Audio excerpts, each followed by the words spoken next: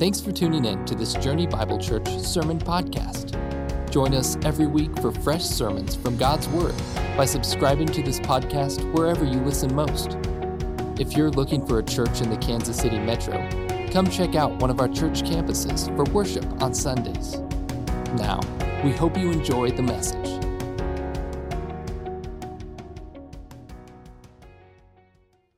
Well, hi everybody. Again, my name is Colton Tatham, and I am Journey's West Campus pastor.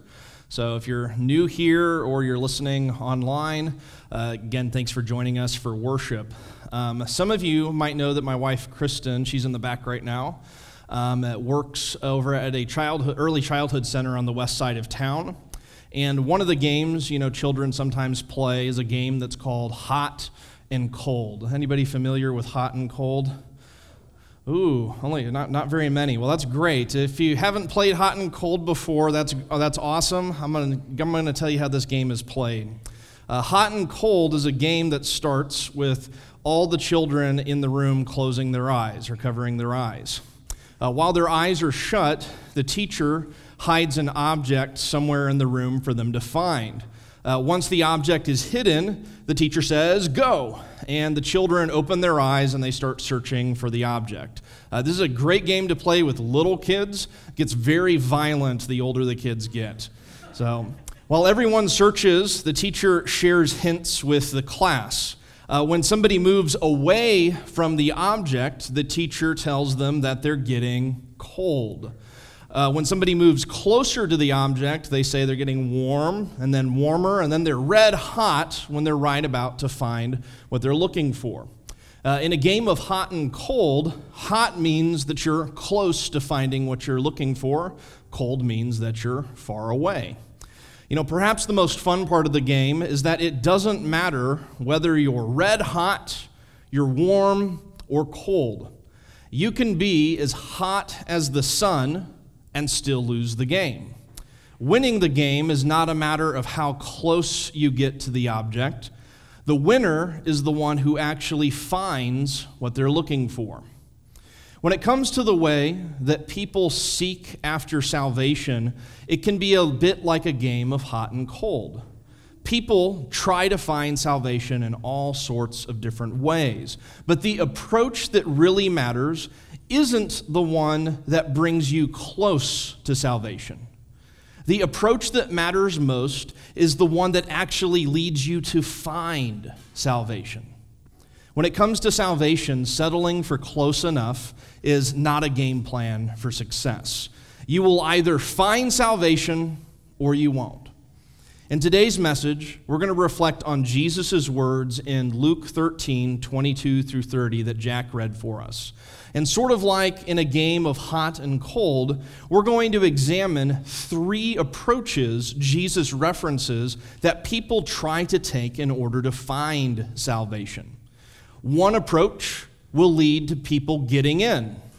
Two approaches will lead to people missing out. Now, the first approach we're going to look at is to wait for salvation. That's to wait for salvation. There are many who don't even try to look for it. They just wait for salvation to come to them.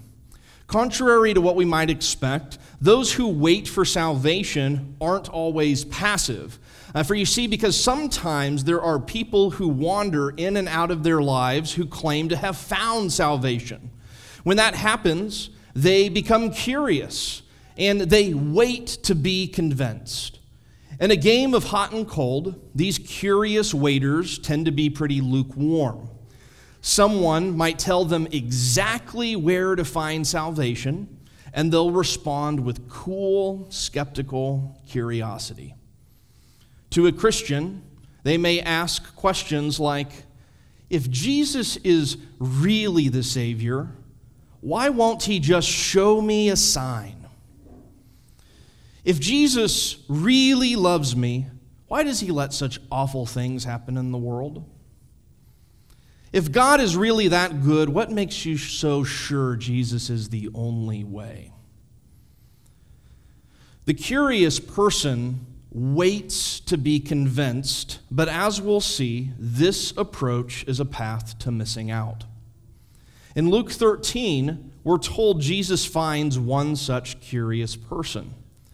This person is literally waiting in one of the towns Jesus visits as he starts his journey to Jerusalem.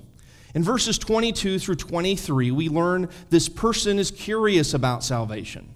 He or she has made their way up to the front of the crowd and manages to ask Jesus a question. Now imagine that you're this person. You've heard rumors about the Messiah, a teacher named Jesus who has been performing miracles throughout the countryside. And you've heard he preaches truth like the Son of God. And you've heard he puts the wisdom of the holiest priests to shame in debates about the Torah and prophets.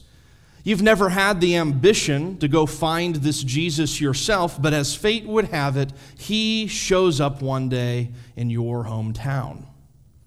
So if it were you, and you could ask Jesus any one question, what do you think you would ask him? Would you ask him to show you a sign to prove himself?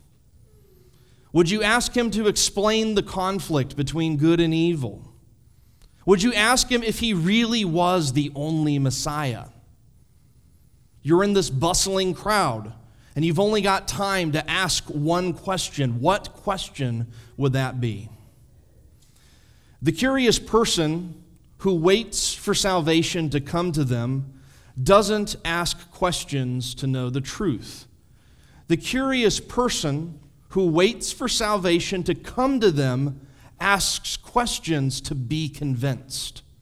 In Luke 13, of all of the questions this anonymous person could have asked Jesus, they ask this: Lord, will those who are saved be few? Lord, will those who are saved be few? What a strange question to test Jesus with. The question is not, Lord, how can I be saved? The question is, Lord, how many will be saved? So why ask such a speculative question? Well, to better understand what prompted this question, we need to understand the context of the book of Luke a little bit. During this time in Israel, there were plenty of other religious teachers besides Jesus. Jesus wasn't the only one. And in verse 23, this curious person tests Jesus with a question designed to ascertain whether his message about salvation is the same as the other teachers or not. The predominant teaching back then was that all Israelites would have a share in the world to come. Other teachers taught that God had set his covenant love on Israel, and therefore every good Israelite would take part in the future kingdom that the coming Messiah would restore. If you were a good Israelite, then you had little to worry about with respect to your salvation. This is why the curious questioner wants to know the amount of those who are going to be saved. This curious person is hedging his or her bets based upon what others have taught about salvation, not what Jesus has taught about salvation. Because you see, if all are going to be saved, if most are going to be saved, then there's really little reason to worry about salvation. But if those who are saved are few, then this would be cause for great alarm. The crowds would have known Jesus was different from the other teachers in Israel, but how different was he? In fact, in Luke 11, Jesus condemned the other religious teachers. He said, "Woe to you! You did not enter yourselves, and you hindered those who were entering."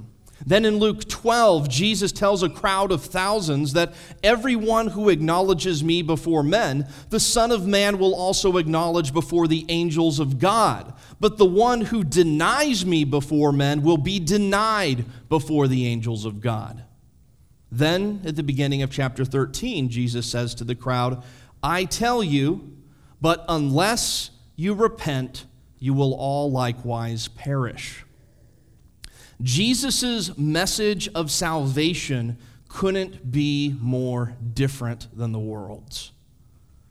Other religious teachers taught that one's national, ethnic identity, one's moral merit, those were the prerequisites for salvation. But Jesus taught that in order to be saved, it's not enough to be born an Israelite. It's not enough to become some sanctimonious religious elite. It's not enough to just follow the law if you cannot fulfill the law.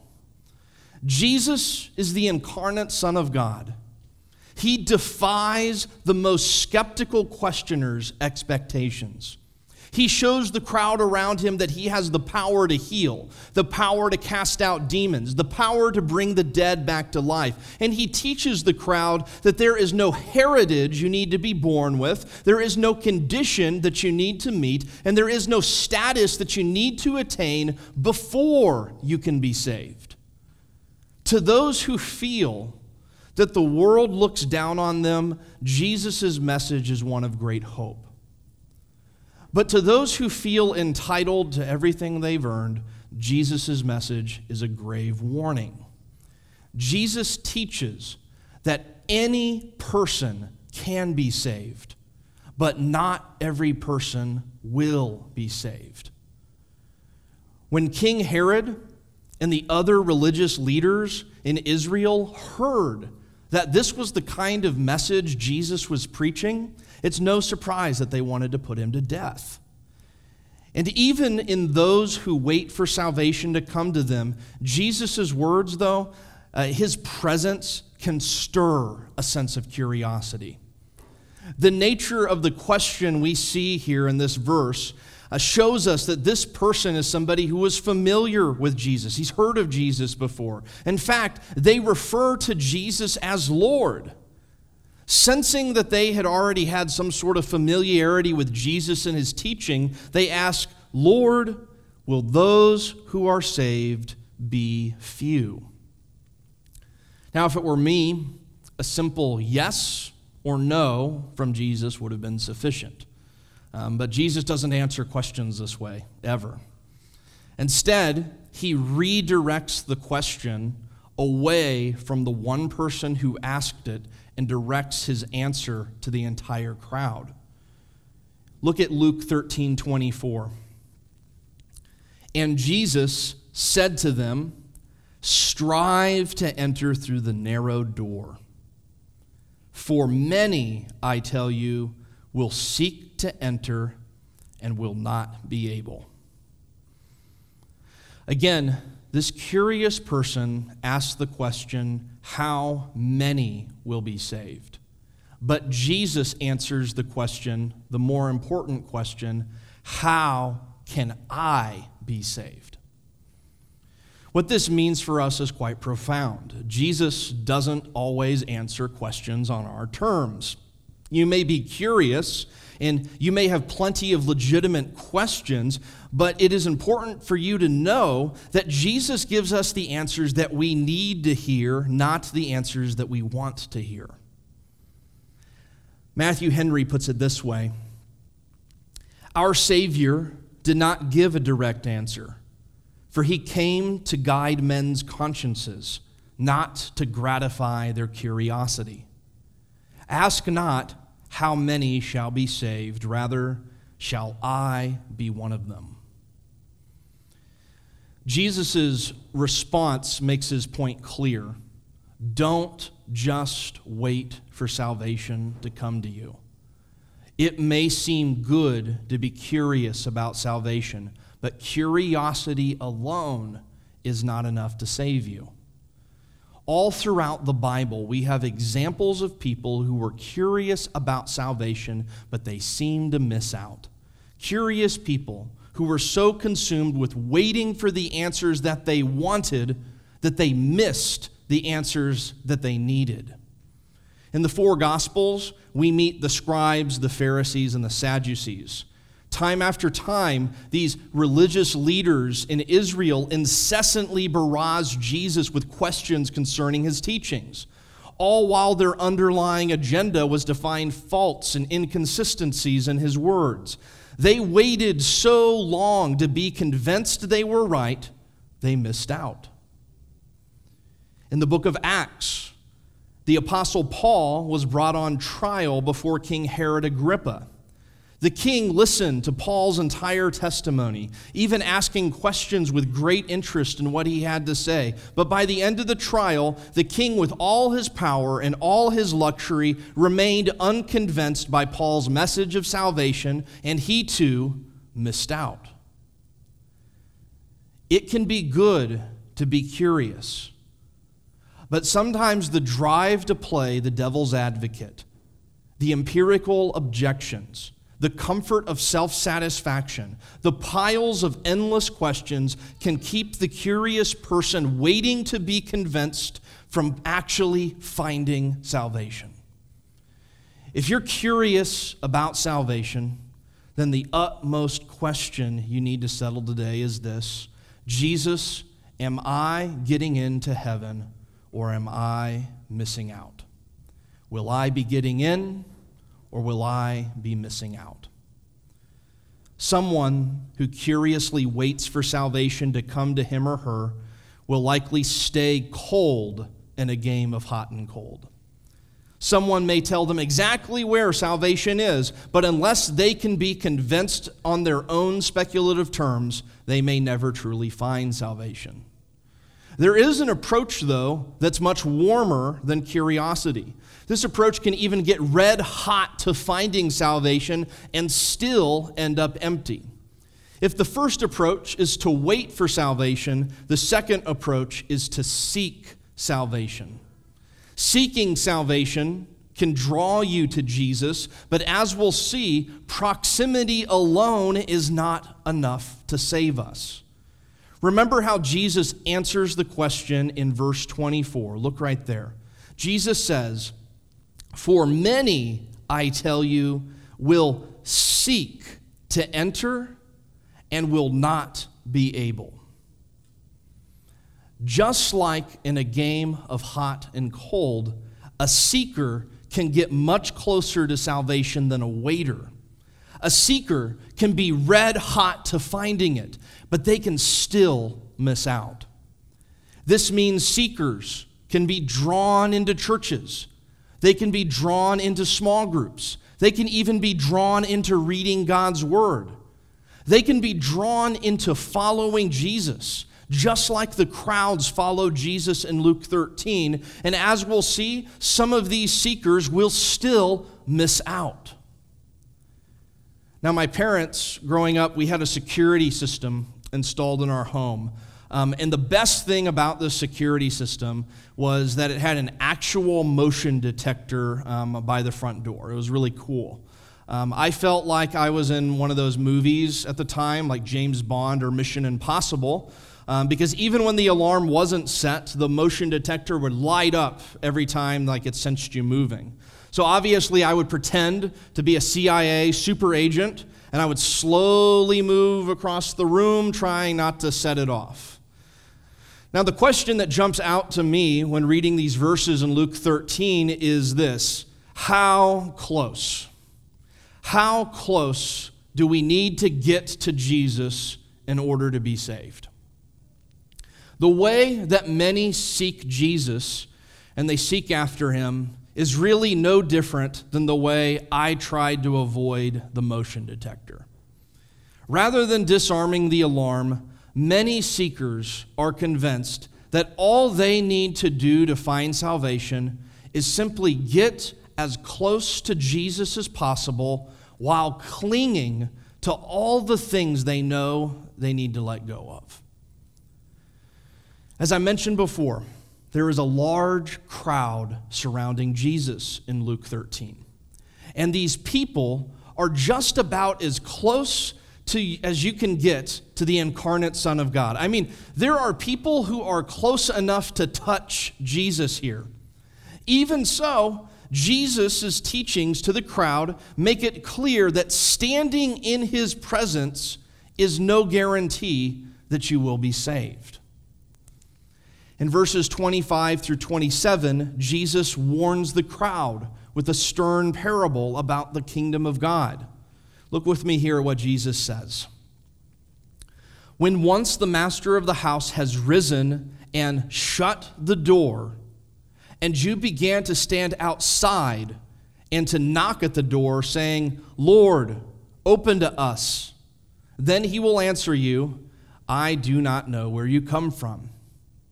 Then you will begin to say, we ate and drank in your presence, and you taught in our streets. And he will say, I tell you, I do not know where you come from. Depart from me, all you workers of evil. How close is close enough?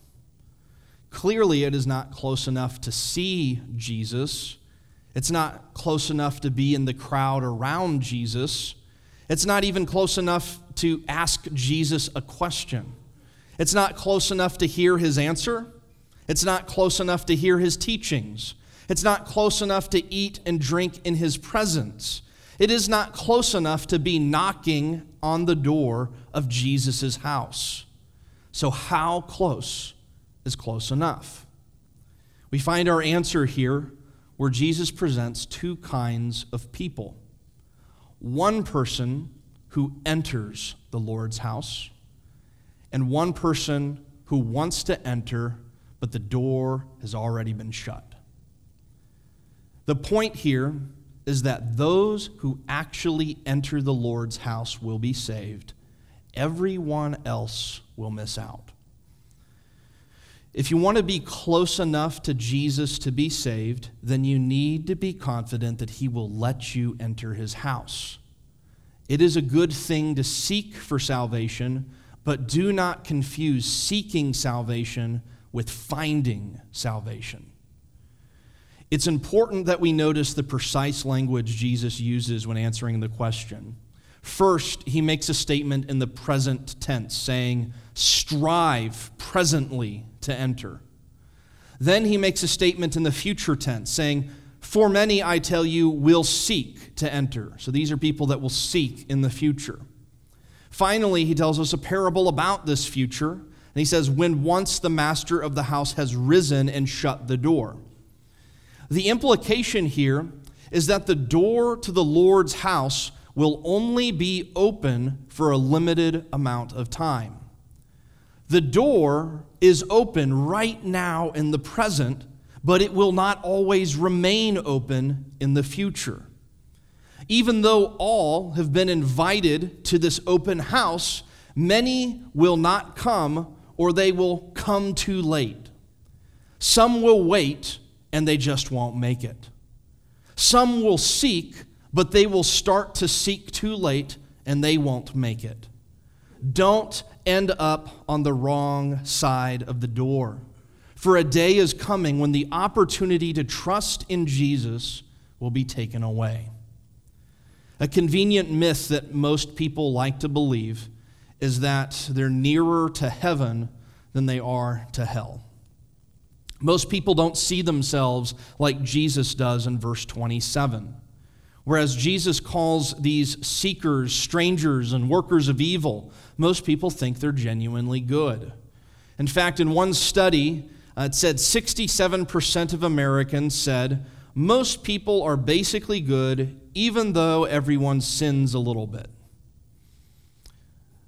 Good, according to God's perfect law, means that your life must be completely blameless. Not one lie, not one outburst of rage, not one feeling of lust, not one envious desire, and most of all, not a single moment where you failed to worship the one true God as the Creator and King. The truth that the Scriptures reveal is that all have sinned and fall short of the glory of God. And in the kingdom of God, every sinner is treated in God's courtroom exactly the same way. They're treated as an enemy rebel against the one true King. Thankfully, though, there is hope for sinners. Our God is a king of justice, but he's also a God of love and mercy. And God has made one way for sinners to enter into his house. And that one way through Jesus Christ, he is the one who has the key to open the door. The door to the Lord's house is open. It's open to us because of what Jesus has accomplished on the cross. Whether you've been waiting for salvation, curious about salvation, seeking salvation, or you're far from it, trust in Jesus as your Savior. Only then can you disarm the gates to heaven, experience forgiveness, and enter into the Lord's open house. Don't end up knocking on the wrong side of the door. Jesus' picture of hell in verse 28 is pretty grim. Here he says, in that place there will be weeping and gnashing of teeth when you see Abraham and Isaac and Jacob and all the prophets in the kingdom of God, but you yourselves cast out. I think one of the gravest torments of hell is how close it is to heaven. Jesus tells us that those who miss out will be able to see Abraham, Isaac, Jacob, and the prophets. They will be able to see everyone else from around the world who got in. I would imagine that being so close to salvation and missing out would be like getting stuck in a small black room alone and by myself.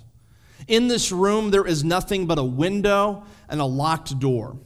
Through the window, I would watch the most incredible, joyous celebration I've ever seen, and then think about all the times I was invited to that celebration and decided not to come. Instead, I decided to wait to be convinced. Instead, I started seeking when it was too late. Jesus says that in that room there will be weeping. This is because those who miss out will be tormented by regret. They will weep, pondering what-if questions for all eternity. What if I had just listened? What if I had just kept coming to church? What if I had just trusted in Jesus?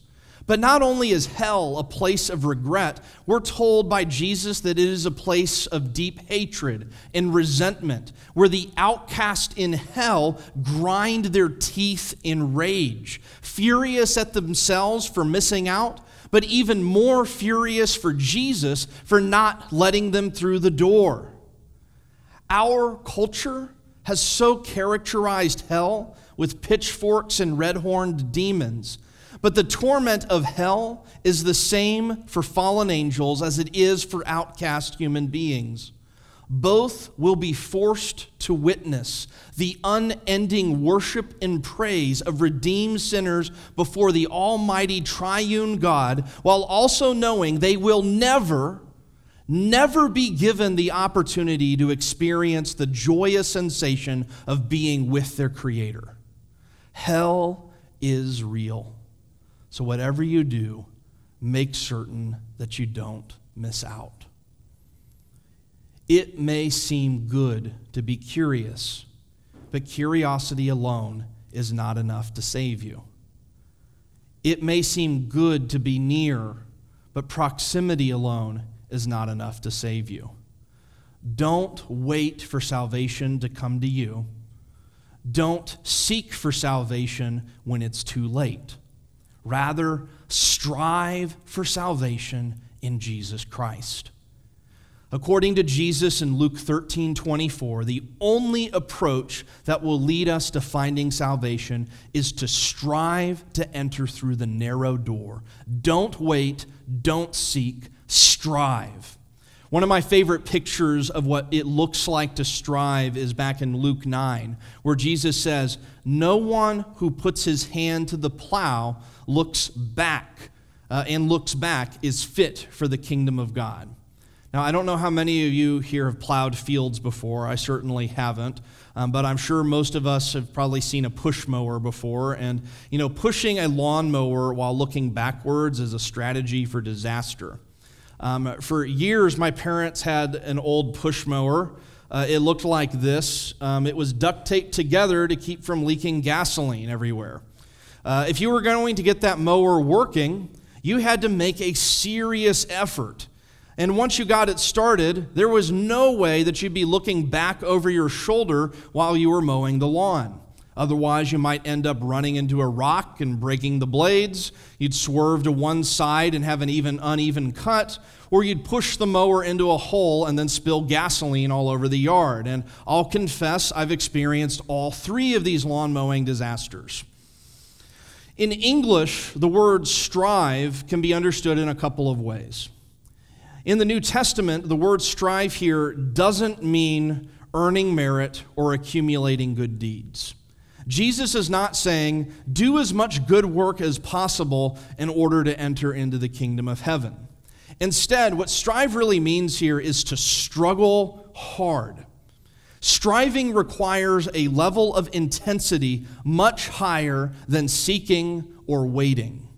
Someone who strives to find something is someone who is willing to struggle to find what they're searching for.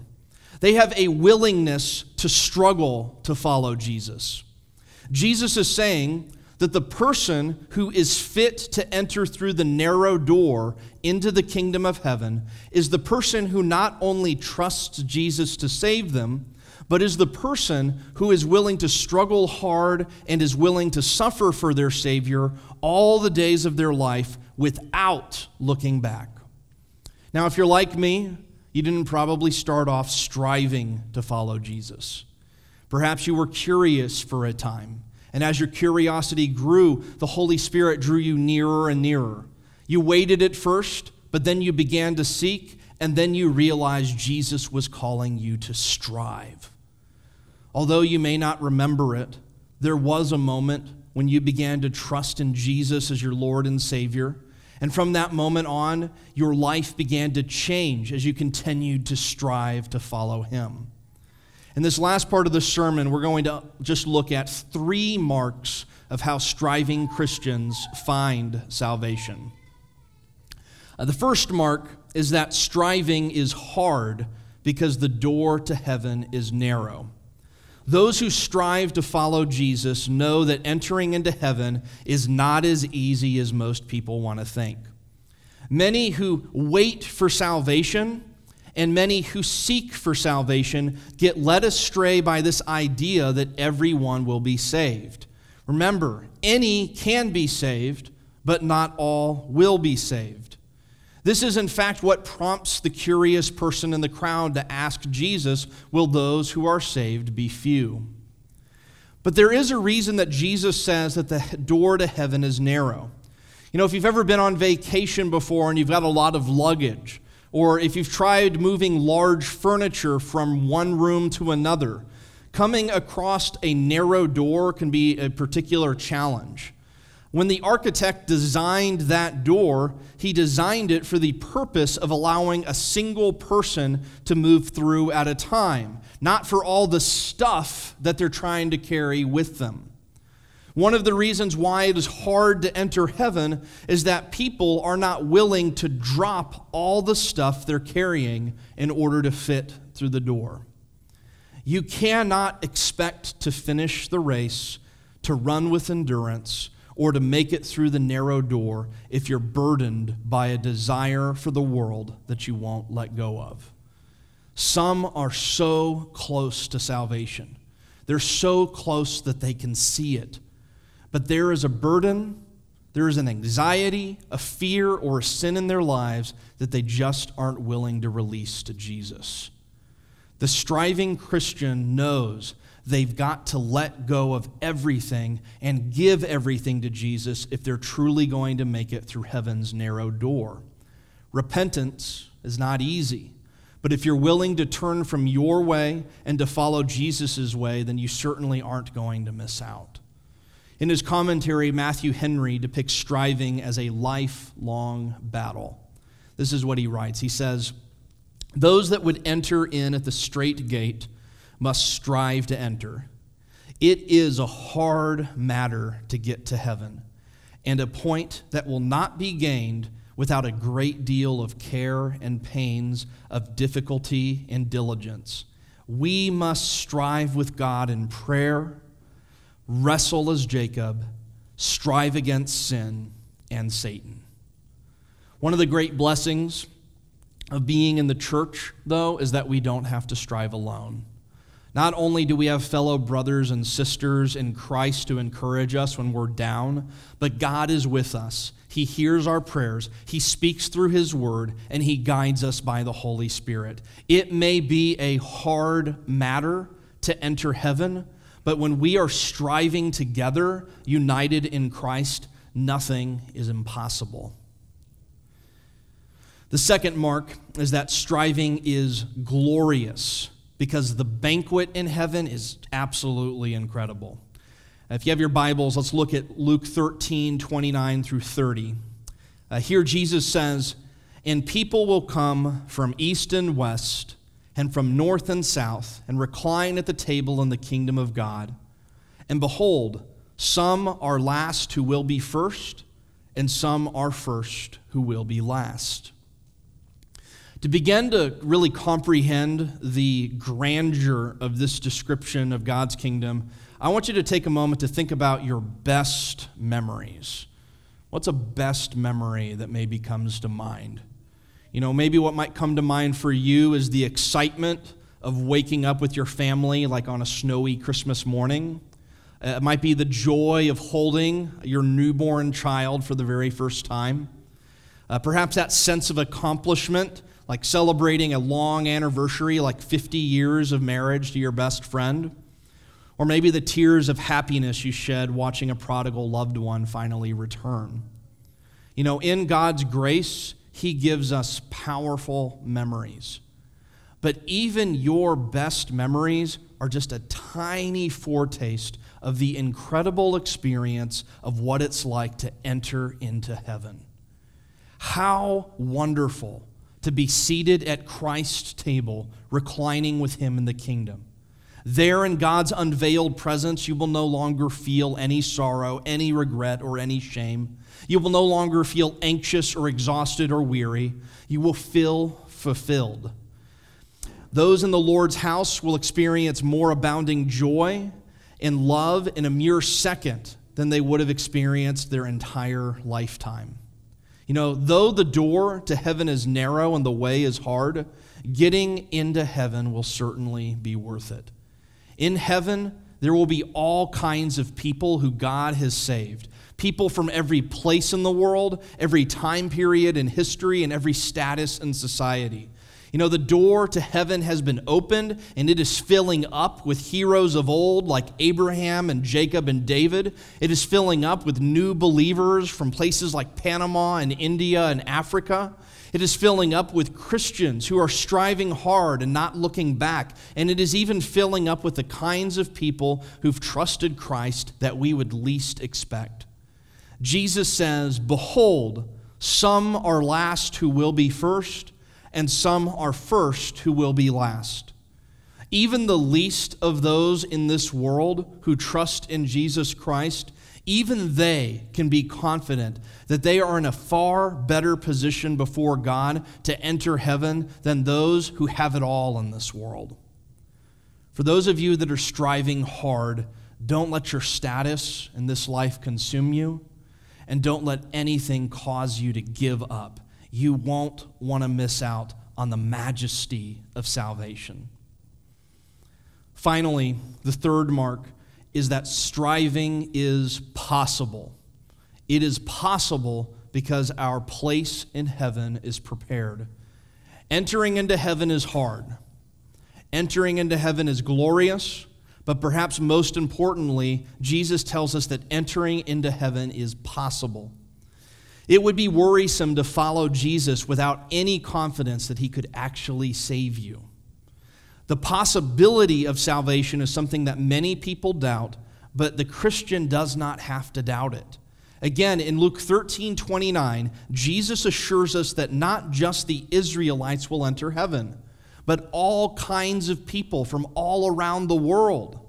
Additionally, we're told a small detail in Luke 13:22. We are told that Jesus Himself is journeying toward Jerusalem.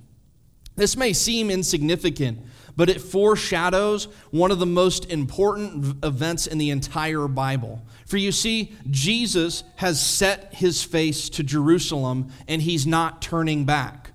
His Father's house has many rooms, but no sinner could be permitted to enter. So God, in His overwhelming love and grace, gave His one and only Son to take the punishment that the world deserved.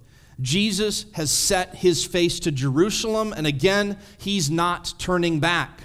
Nothing could stop Him from accomplishing God's redemptive plan. For in Jerusalem, no fate more painful, no punishment more cruel than crucifixion itself awaited the Savior. Jesus had set his face to Jerusalem, and again, he didn't turn back. He had gone before us into death, not in vain. No, the Savior had gone before us to rise to new life in order to prepare our place in heaven. If you're struggling hard to follow Jesus, cast your sins, cast your doubts, and cast your burdens upon him. Strive with greater hope, greater prayers, and greater songs. Strive when it's hard because you know heaven is glorious and salvation is possible. For if nothing could stop Jesus from taking your punishment on the cross in Jerusalem, then nothing will stop Jesus from saving those who strive. No matter what we might be facing this week, let us all be willing to struggle to follow Jesus. Let us strive. Let us strive to enter through the beautiful, narrow door of heaven. Let us strive with great expectations of our Lord, and let us strive with great exaltations to the one true King. At the end of it all, there's only one question that remains. Will you be getting in, or will you be missing out? Let's pray. Oh, Father God, help us all to strive with faith to enter through the narrow door. God, we confess that many times we give up far too easily. God, we've often been more satisfied with entertaining our own curiosity than living according to your truth.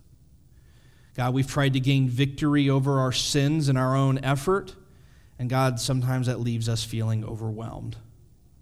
God, we've heard you calling us to follow, but we are far too easily pleased with ourselves to let go of worldly trinkets and status and treasures. Father God, please forgive us. Lord, renew our hearts with your Holy Spirit and lead us into repentance.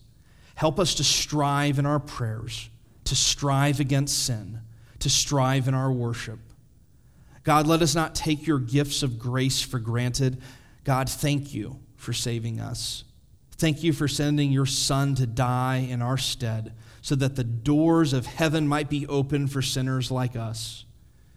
God, in the name of Jesus Christ, our Lord and Savior, all your people said, Amen.